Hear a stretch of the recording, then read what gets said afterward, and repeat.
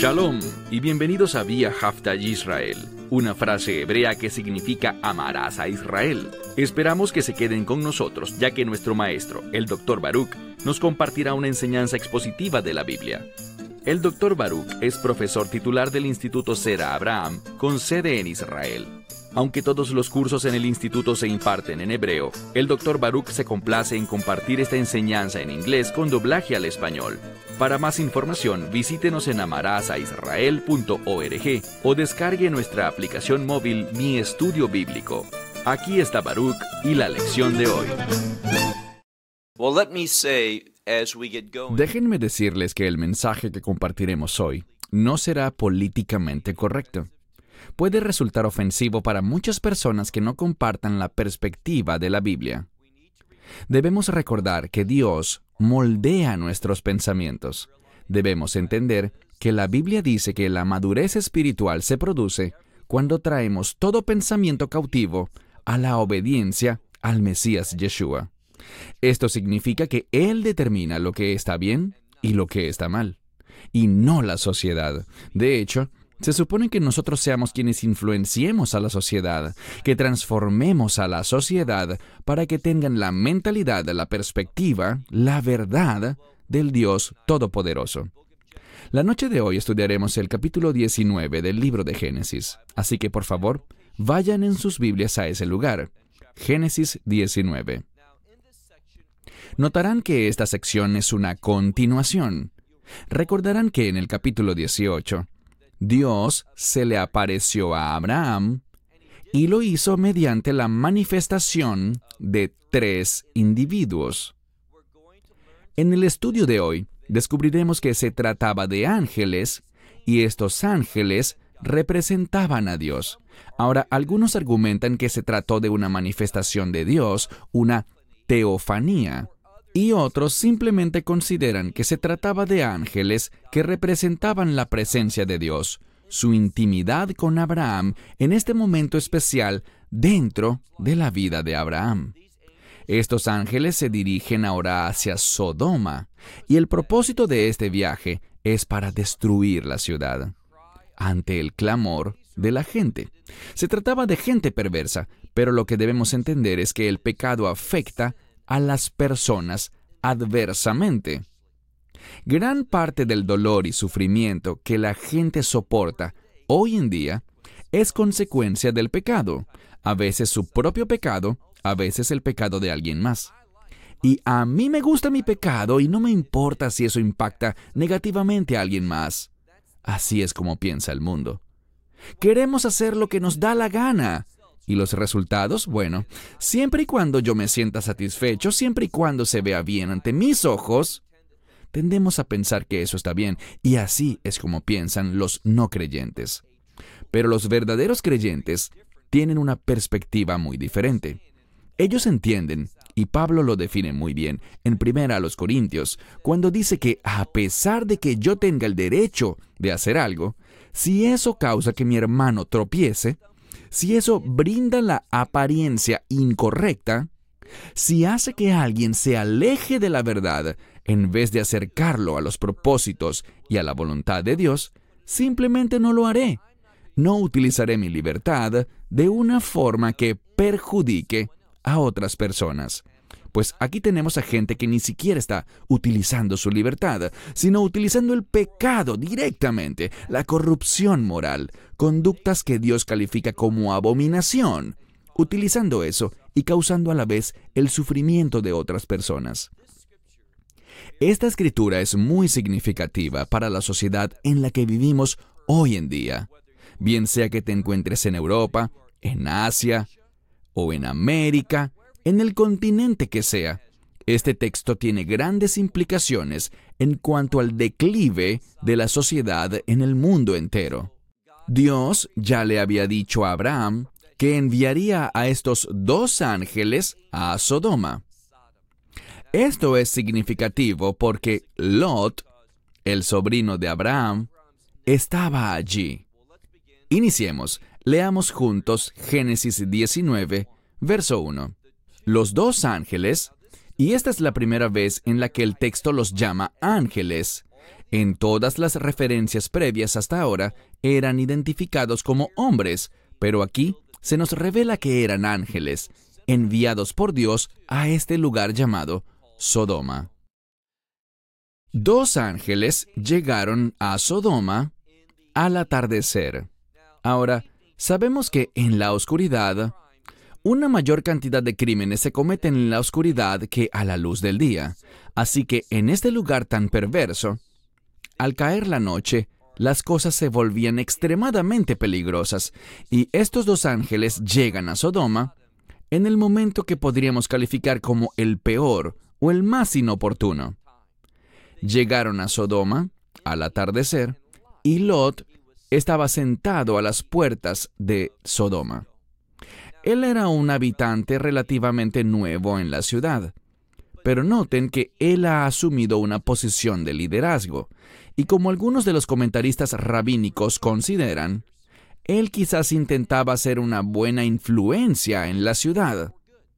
Y se encontraba allí, a las puertas de la ciudad, donde se celebraban los juicios, donde se impartía justicia. Por tanto, él buscaba ser una influencia positiva. ¿Cómo lo sabemos? Pues noten cómo continúa este pasaje. Dice, y Lot los vio y se levantó para recibirlos, para recibir a estos 2 ángeles. Y no necesariamente él habría notado que se trataba de ángeles enviados por Dios. Pero noten lo que, sin embargo, él hizo. Él postró su rostro sobre la tierra. Esta es una pista significativa. A pesar de que él no los reconoció, quizás en su identidad plena, él vio que estos hombres eran diferentes a los que moraban en Sodoma. Y noten que él empezará a manifestar una vida que refleja el llamado de Dios. Uno de los mandamientos que hallamos en las Escrituras es el de ser hospitalarios, el de hospedar personas, bendecirles, mostrar misericordia y compasión en los casos que fuesen necesario. Y esto es exactamente lo que Lot está haciendo en este pasaje de la Escritura. Sigue leyendo, verso 2. Y dijo, «He aquí, por favor, Adonai».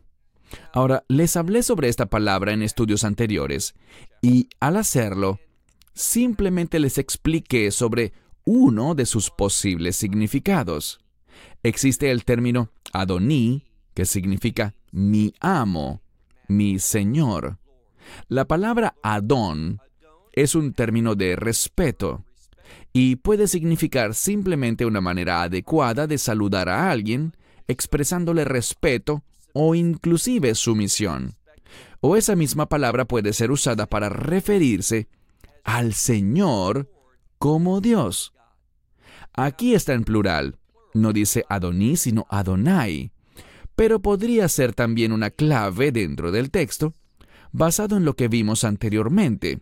El hecho de que él adoró, asumió una postura de adoración, o cuando menos, de profundo respeto.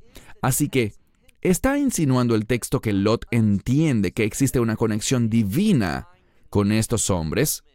No podemos responderlo dogmáticamente, pero sigamos leyendo el texto.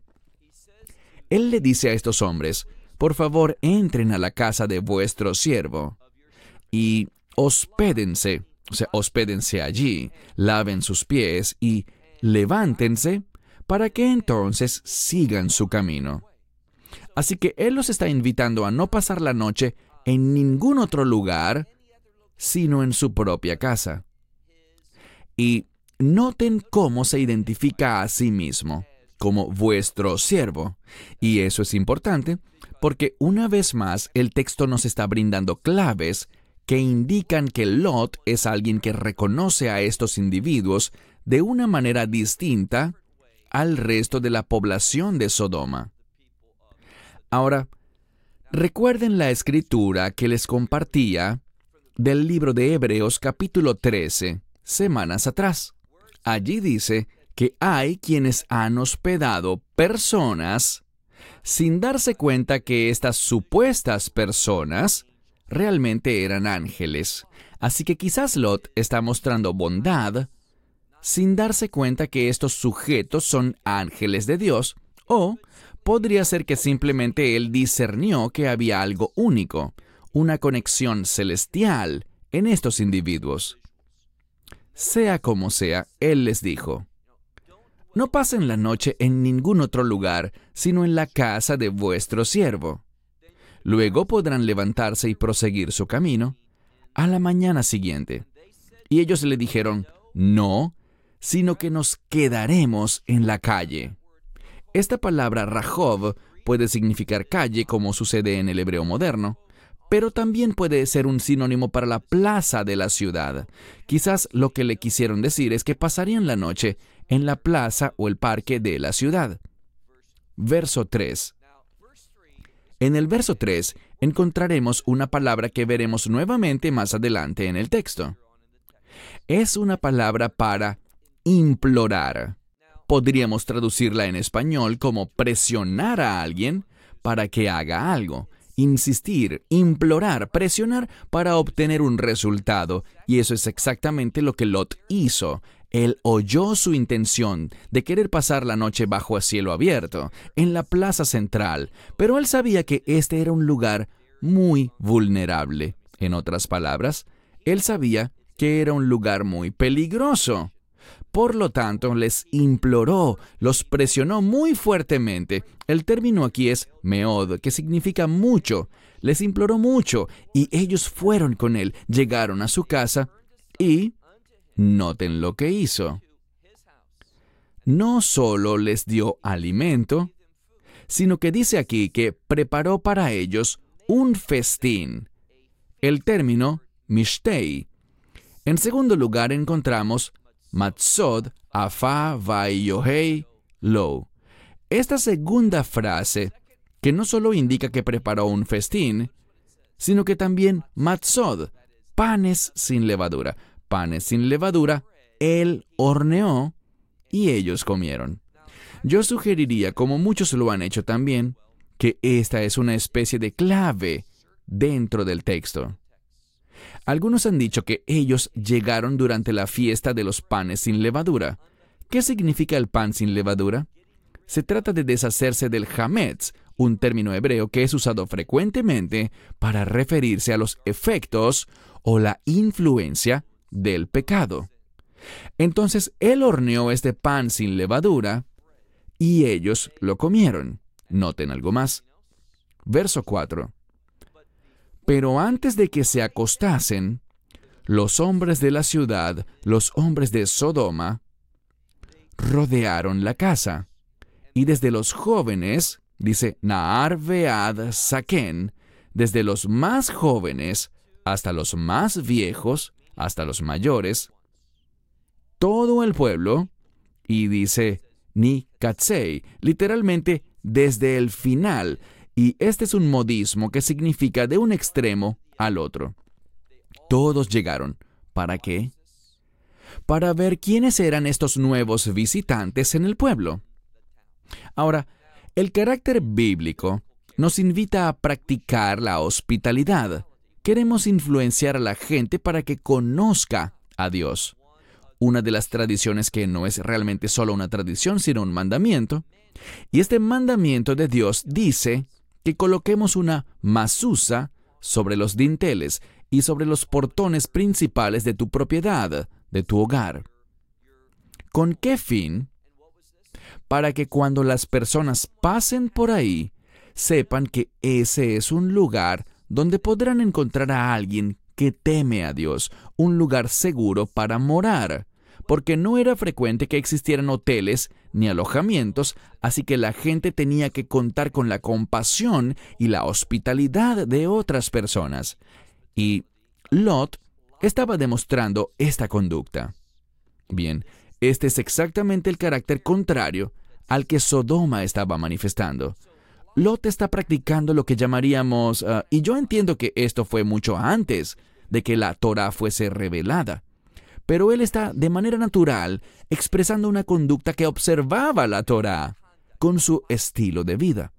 Mientras los hombres de Sodoma, y me refiero a Sodoma y Gomorra, en hebreo se dice Sodom vei Amorá. Estas personas manifestaban un carácter, un estilo de vida, una cultura que estaba en conflicto con las leyes de Dios, los mandamientos de Dios, la Torá de Dios. Una vez más, todos los hombres de la ciudad llegaron. Verso 5. Y llamaron a Lot y le dijeron: ¿Dónde están los hombres que vinieron a ti esta noche? Sácalos y tráelos a nosotros. Y aquí viene la frase crucial: Veid nid a otam, para que nosotros los conozcamos. Esta es la misma palabra que encontramos anteriormente en el libro de Génesis, donde dice que Adán conoció a su esposa. Es un término que habla sobre intimidad en un sentido sexual.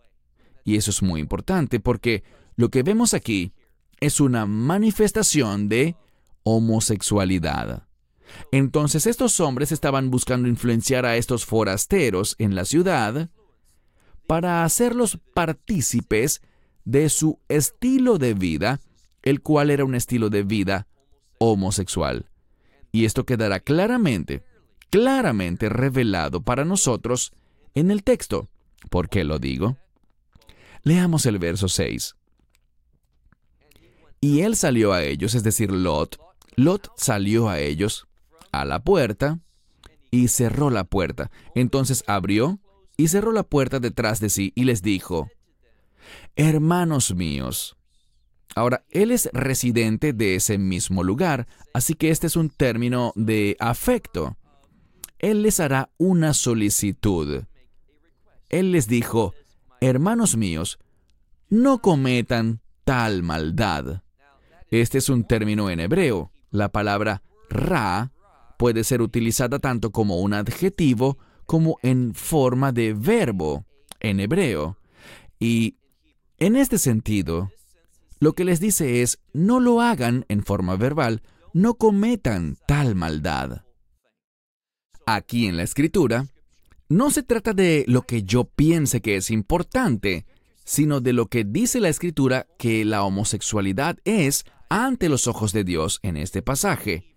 Es algo maligno y no hay otra manera de interpretarlo. Es una clara interpretación y la única que podemos obtener en este pasaje, que cumple con las claves y las leyes de la interpretación bíblica, conocidas como hermenéutica o exégesis.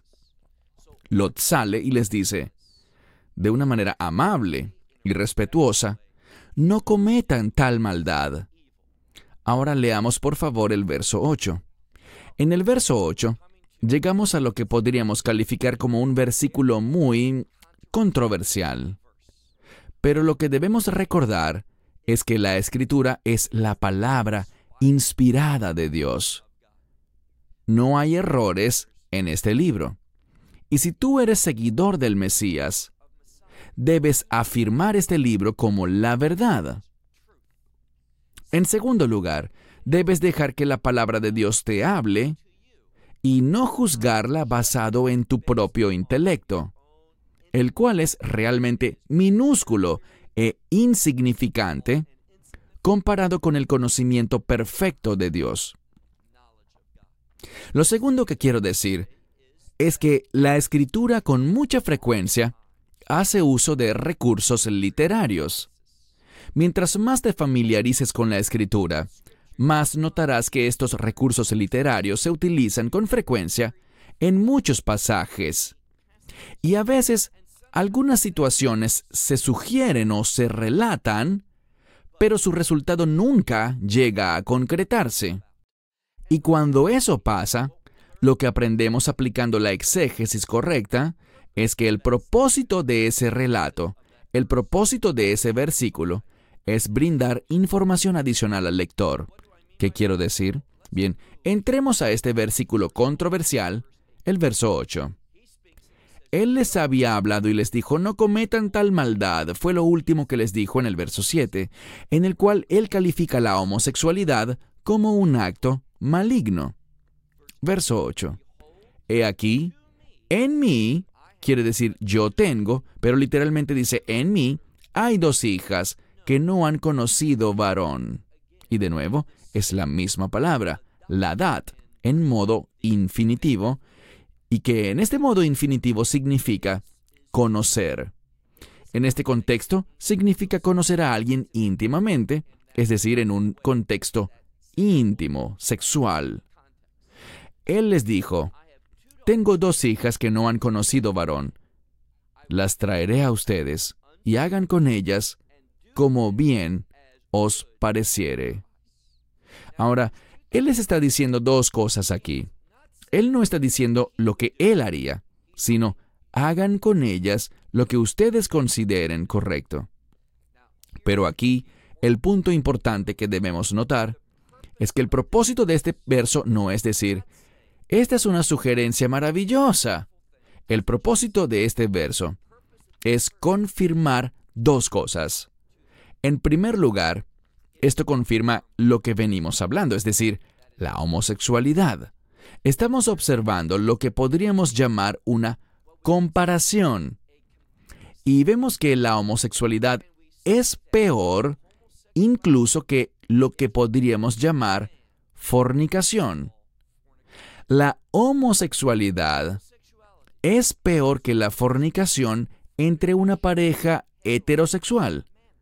Se trata de una abominación ante Dios. En segundo lugar, debemos entender que esto nunca llegó a suceder. No se concretó. Él no sacó a sus hijas de la casa. Lo que esto hace es mostrarle al lector cuál era la intención firme de estos hombres y que ésta no iba a cambiar. Ellos estaban totalmente atados a ese acto, a ese estilo de vida, a esa conducta. El punto aquí es que este verso se está usando, pero no para condonar, confirmar ni apoyar lo que Lot dijo, sino que es un recurso literario utilizado para mostrar cosas que, de otro modo, no podríamos confirmar tan claramente que como lo hacemos gracias a este verso. En segundo lugar, sigue leyendo, al final del verso. Solamente que a estos varones no les hagan esto, o no les hagan nada, puesto que ellos han venido a refugiarse bajo mi techo.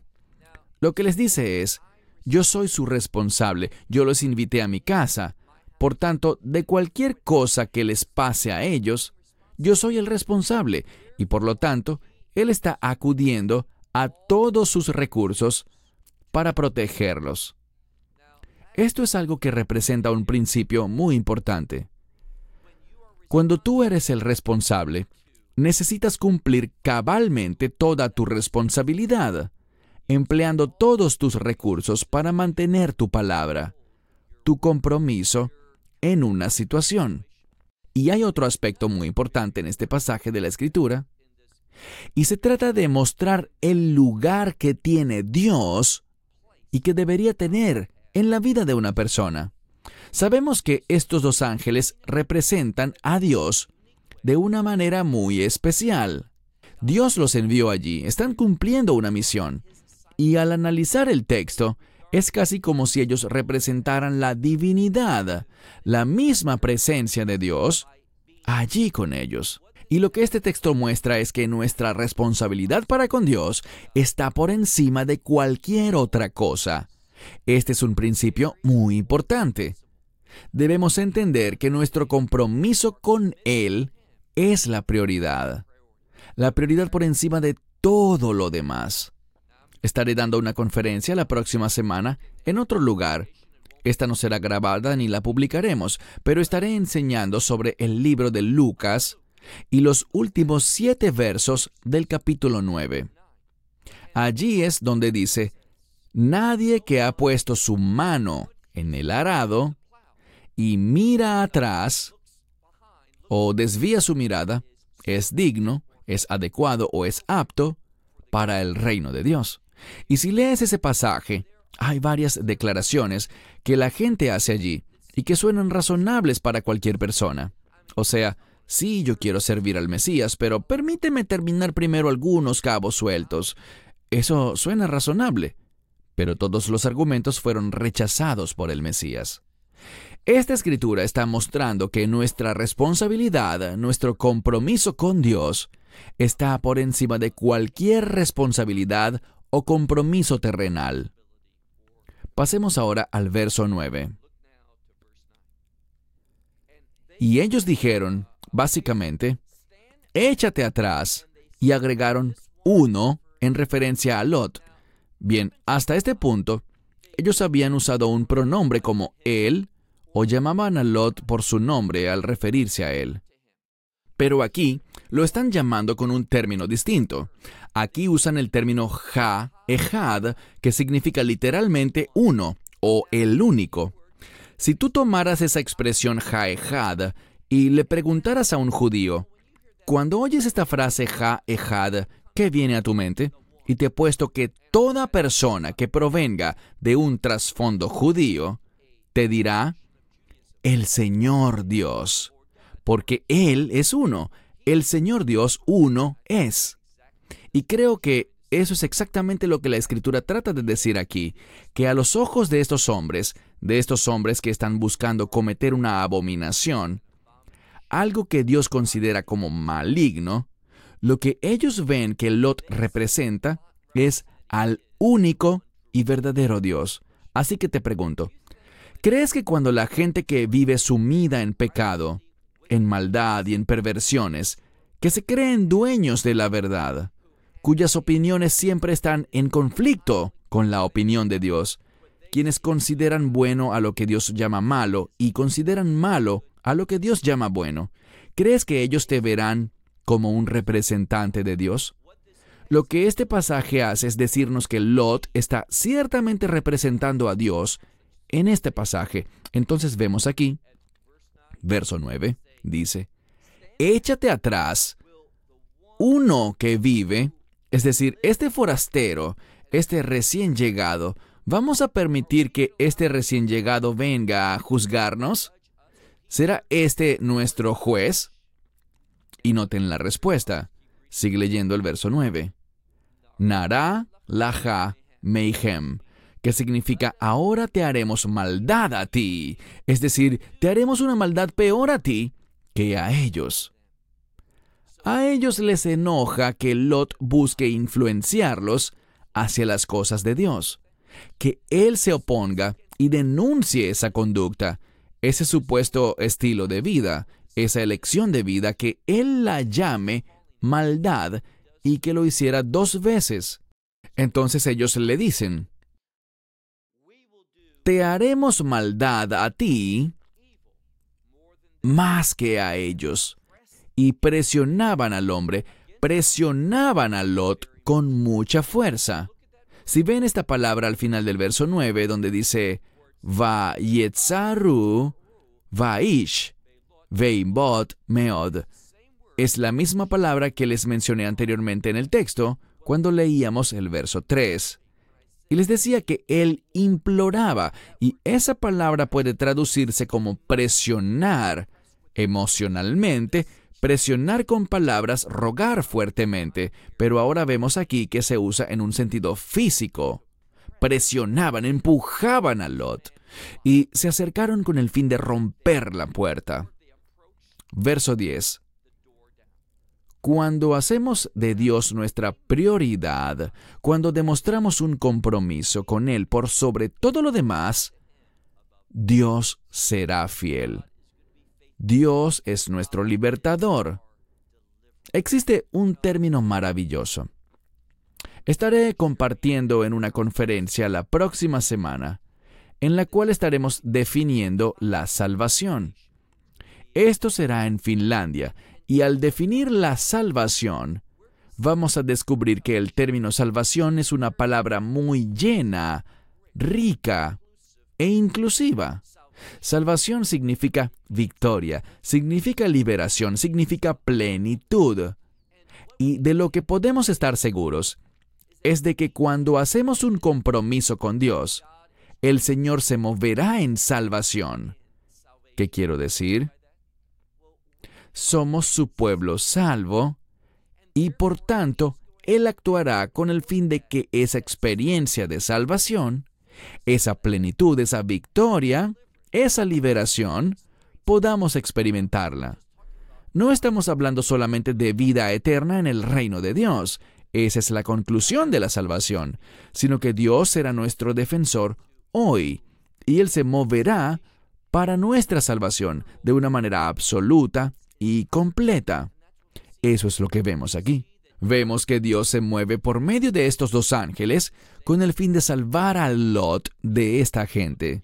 Mira de nuevo, verso 10.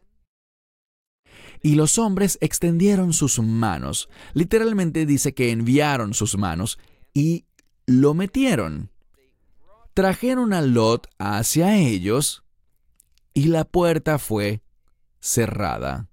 Entonces lo trajeron, dice que extendieron sus manos e incluso podríamos decir que sus brazos atravesaron la puerta para tomar a Lot y lo metieron también a través de la puerta, la cual cerraron tras ellos.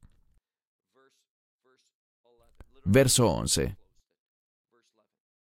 Y los hombres que estaban a la entrada de la puerta golpearon. Esto está hablando sobre estos ángeles. Los ángeles golpearon, y tu Biblia quizás diga con ceguera. Los hirieron con ceguera. Pero el término aquí tiene que ver con un resplandor. Es una palabra para algo que destella con gran brillo. Creo que esto es una referencia a una manifestación de Dios. Dios se manifestó en esta situación. No es la palabra común para una ceguera, que es el término iver, sino un término diferente que habla de quedar ciego por un resplandor. Así es como se usaría en hebreo moderno, cuando la luz brilla fuerte frente a los ojos. Y creo que es una referencia a la presencia de Dios en esa situación. Reflexionemos en esto.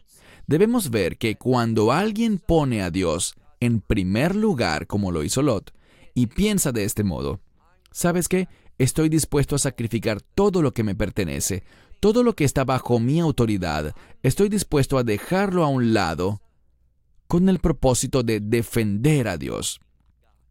Cuando digo defender a Dios, lo que quiero decir es su perspectiva, su verdad, sus mandamientos, dando un paso al frente por Él y por su perspectiva, indistintamente de lo que yo pueda sufrir. Cuando actuamos así, y recuerda algo, nada le pasó a sus hijas, de hecho, serán sus dos hijas justamente quienes se salvarán del acontecimiento que sucederá a continuación, y me refiero al juicio de Dios sobre esta ciudad, pero ese es el tema de la próxima lección. Leemos en este pasaje, verso 11, y los hombres que estaban a la entrada de la casa fueron heridos con este brillo, con este resplandor, desde el más pequeño hasta el mayor. Siempre me gusta prestar atención a los cambios en las palabras. Si regresamos un poco, y vayan conmigo por favor unos versos atrás, en este capítulo, cuando los hombres llegaron a casa de Lot. Si nos fijamos, dice que dos tipos de personas llegaron. Dice, Nahar vei Zakem. Ahora permítanme un segundo para ubicarlo en este pasaje. Está a mitad del verso 4. O más bien al final. Mi Nahar vei at Zakem, koa am mi katsei. Cuando se describe a la gente que estaba allí presente, dice que estaban los Nahar, los más jóvenes, y los Zakem, los mayores.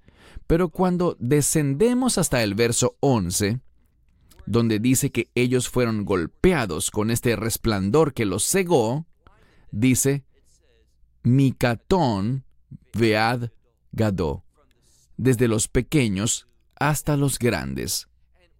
Lo que esto significa es lo siguiente. No importa quién seas, si eres alguien insignificante o alguien muy importante en la ciudad. Es un cambio de terminología para demostrar que cuando hablamos del juicio de Dios, Él no juzgará con ningún tipo de parcialidad. Él no juzga con favoritismos. No importa quién seas, bien seas alguien insignificante o una persona importante. Cuando el juicio de Dios caiga, caerá sobre todos por igual. Y estos hombres Noten la siguiente frase al final del verso 11. Vayo'u dimso ha petach, lo que significa que estos hombres se fatigaban. Es la misma palabra para Lea. ¿Recuerdan a Raquel y Lea? Bien, esta palabra, Lea, ¿recuerdan que dice la Biblia que ella tenía ojos cansados y por esto se llamaba Lea? Bien, en este pasaje dice que ellos se fatigaban y se cansaban buscando hallar la puerta. Lo que eso muestra es lo siguiente. Incluso cuando la presencia de Dios se les ha manifestado con esa luz brillante que los cegó, ellos no dijeron, ¿saben qué? Lot fue librado sobrenaturalmente. Esta puerta estaba siendo defendida sobrenaturalmente. Pero ellos siguieron avanzando, siguieron moviéndose de acuerdo a sus deseos pecaminosos. Ellos se desgastaban intentando cumplir los deseos de su carne. Y como no estaban satisfechos, persistieron en ese intento. ¿Cuál será el resultado? El juicio de Dios. Miren ahora el verso 12. Y los hombres dijeron, estos son los dos ángeles, estos hombres le dijeron a Lot, ¿tienes aquí a alguien más? Es una pregunta. ¿Qué otra persona tienes en este lugar? ¿Tus yernos, tus hijos, tus hijas? Todo aquel que te pertenezca en esta ciudad, sácalos de este lugar. Lo que le están diciendo es lo siguiente, muy importante. Lot, debido a su fidelidad, debido a la manera como ha sabido poner a Dios en primer lugar, él será bendecido. Y la bendición consta en que todo aquel que esté conectado a él, todo el que tenga una relación con él, y déjenme explicarles cómo muchos de los eruditos ven esto. ¿Qué sabemos de Lot? Bien, conocemos su conducta, pero la verdadera clave hermenéutica, es decir, cuando hablamos sobre la metodología para estudiar la Biblia, para interpretar las Escrituras, una de las claves que se evidencian aquí es que Lot, lo primero que se dice sobre él, es que estaba sentado a las puertas de la ciudad, que, como dijimos antes, es un término para implicar autoridad, para juzgar la ciudad, influenciar al pueblo, buscando traer un cambio en la ciudad para que agrade a Dios, y lo vemos expresado en sus palabras y en sus acciones. Y como él puso a Dios en primer lugar, ¿qué sucederá? Todos los que están vinculados a él, todos los que, como diríamos en términos actuales, todos los que él ganó para Dios, todo aquel a quien él influenció para conectarse a él debido a su compromiso con Dios, su relación con Dios, a ellos se les abre una ventana de salvación. Ellos tienen la oportunidad de ser libres del juicio que vendrá sobre la ciudad. Así que, estos dos ángeles preguntan, ¿quiénes te pertenecen en este lugar, en esta ciudad? Porque, fíjense bien, dice, porque nosotros vamos a destruir este lugar. Y qué grande es su clamor ante el rostro del Señor. Y Él nos ha enviado, el Señor nos ha enviado a destruirla. Ellos están en una misión, y aquí encontramos un principio importante que aprender. Si Lot no hubiese hecho nada, si él no se hubiese colocado a las puertas de la ciudad, sino que simplemente se hubiese ocupado de sus propios asuntos, si él se hubiese limitado a hacer su voluntad, en vez de buscar ser una influencia en el pueblo para los asuntos de Dios, él también hubiese sido destruido durante el juicio a esta ciudad. Pero ya que él, en medio de tanta maldad, dio un paso al frente, ya que él buscaba influenciar al pueblo hacia Dios, como lo vemos en este pasaje, él ponía a Dios en primer lugar. Por esta razón, él estaba siendo liberado. Él recibió primero y principal la liberación de Dios, y en segundo lugar, él recibió la revelación de Dios. Cuando ponemos a Dios en primer lugar, no solo en la mente, sino en palabras y obras, Dios nos dará una mayor revelación. Él nos compartirá cuáles son sus planes para que podamos participar más en su actividad. Entonces ellos se lo revelaron, le dijeron, Dios nos ha enviado a destruir este lugar. Y Lot salió, miren el verso 14. Lot salió y le habló a sus yernos. Está en plural. Estos eran los hombres que habían tomado a sus hijas y les dijo, levántense, salgan de este lugar, porque el Señor destruirá la ciudad. Ahora yo veo, y no solo yo, sino que otros también lo han visto, una conexión entre Lot tomando la decisión de haberse ido a vivir en otra parte, basado en lo que él creyó correcto. Yo veo una conexión con ¿quién? Bien, a mí me suena mucho a lo que hizo Elimelech en el libro de Ruth. ¿Recuerdan a Elimelech? Él, por la hambruna que había, eligió irse a vivir a las llanuras de Moab. Y lo que vemos aquí es que Lot había elegido el Kikat Hayarden, es decir, las llanuras del Jordán, ya que es un área rica y fértil para fines de agricultura. Ese era un buen plan para él, desde el punto de vista físico. Pero ¿qué hay de lo espiritual? Bueno, era un lugar de gran corrupción moral. A pesar de todo, él lo eligió para vivir. Y ahora vemos algo. Mientras que aquellas mujeres, Ruth y también Noemí, estas dos mujeres, bueno, Ruth llegó a la fe y se aferró a Noemí, quien era su influencia en cuanto a las cosas de Dios. Así fue que Ruth conoció lo que tenía que hacer y lo que no tenía que hacer, puesto que Noemí la orientaba. Pero desafortunadamente aquí, estos dos yernos de Lot no estuvieron de acuerdo con Lot. No se dejaron influenciar para conducirse de la misma manera y, por lo tanto, dice al final del verso 14, y aconteció que lo que les dijo les pareció tonto. Literalmente dice risa. Era como risa ante sus ojos.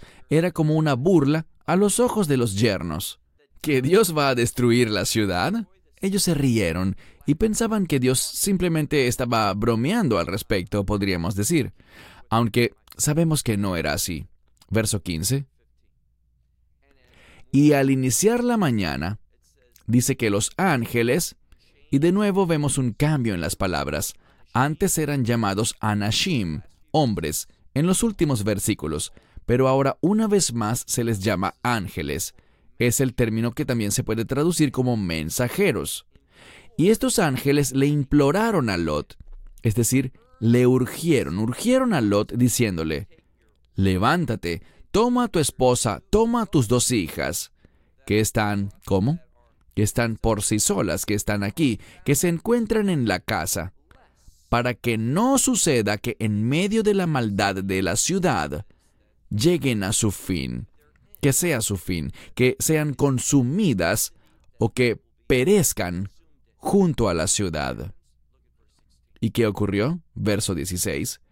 Y él se demoró, se quedó paralizado, no respondió, y por lo tanto, los hombres, y una vez más se usa el término hombres, lo tomaron, le sujetaron la mano, y la mano de su esposa y las manos de sus dos hijas. Lo importante aquí es que Lot está siendo rescatado, pero también 3 mujeres. Ahora, las mujeres están tomando en este punto del relato lo que podríamos calificar como una posición destacada en el pasaje.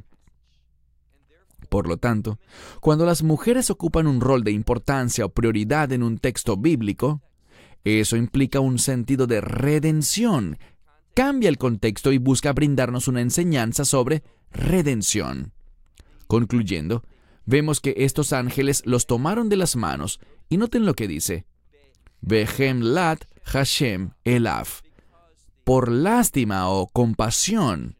No es la palabra normal para compasión, rahamim, sino que más bien significa lástima. Algunas Biblias lo traducen como misericordia, pero no es la palabra común para misericordia. La lástima del Señor estaba sobre él, y lo sacó y lo colocó fuera de la ciudad. Dios se movió por medio de estos ángeles para liberar a Lot, a su esposa y a sus 2 hijas. ¿Por qué razón? Porque él tomó una posición firme en contra de lo que estaba prevaleciendo en esa ciudad, lo que esa sociedad aprobaba, en contra de la homosexualidad. Y esa es una lección para nosotros hoy en día, si queremos ser personas que ejercen una influencia de Dios en este mundo. La historia continuará la semana que viene, en la medida que avanzamos hacia la segunda mitad de Génesis 19. Hasta entonces, que Dios les bendiga ricamente. Shalom desde Israel. Shalom from Israel. Esperamos que te hayas edificado con el mensaje de hoy y lo compartas con otros. Te invitamos a seguir nuestros estudios cada semana por este canal y por el portal de YouTube de Amarás a Israel. También puedes descargar nuestra aplicación móvil gratuita, Mi Estudio Bíblico. Finalmente, para obtener más información sobre nosotros, visita nuestra web amarasaisrael.org, donde encontrarás otras conferencias de Baruch en audio, video y texto. Hasta el próximo programa. Que el Señor te bendiga en Yeshua HaMashiach, Jesús el Mesías, mientras caminas con Él. Shalom desde Israel.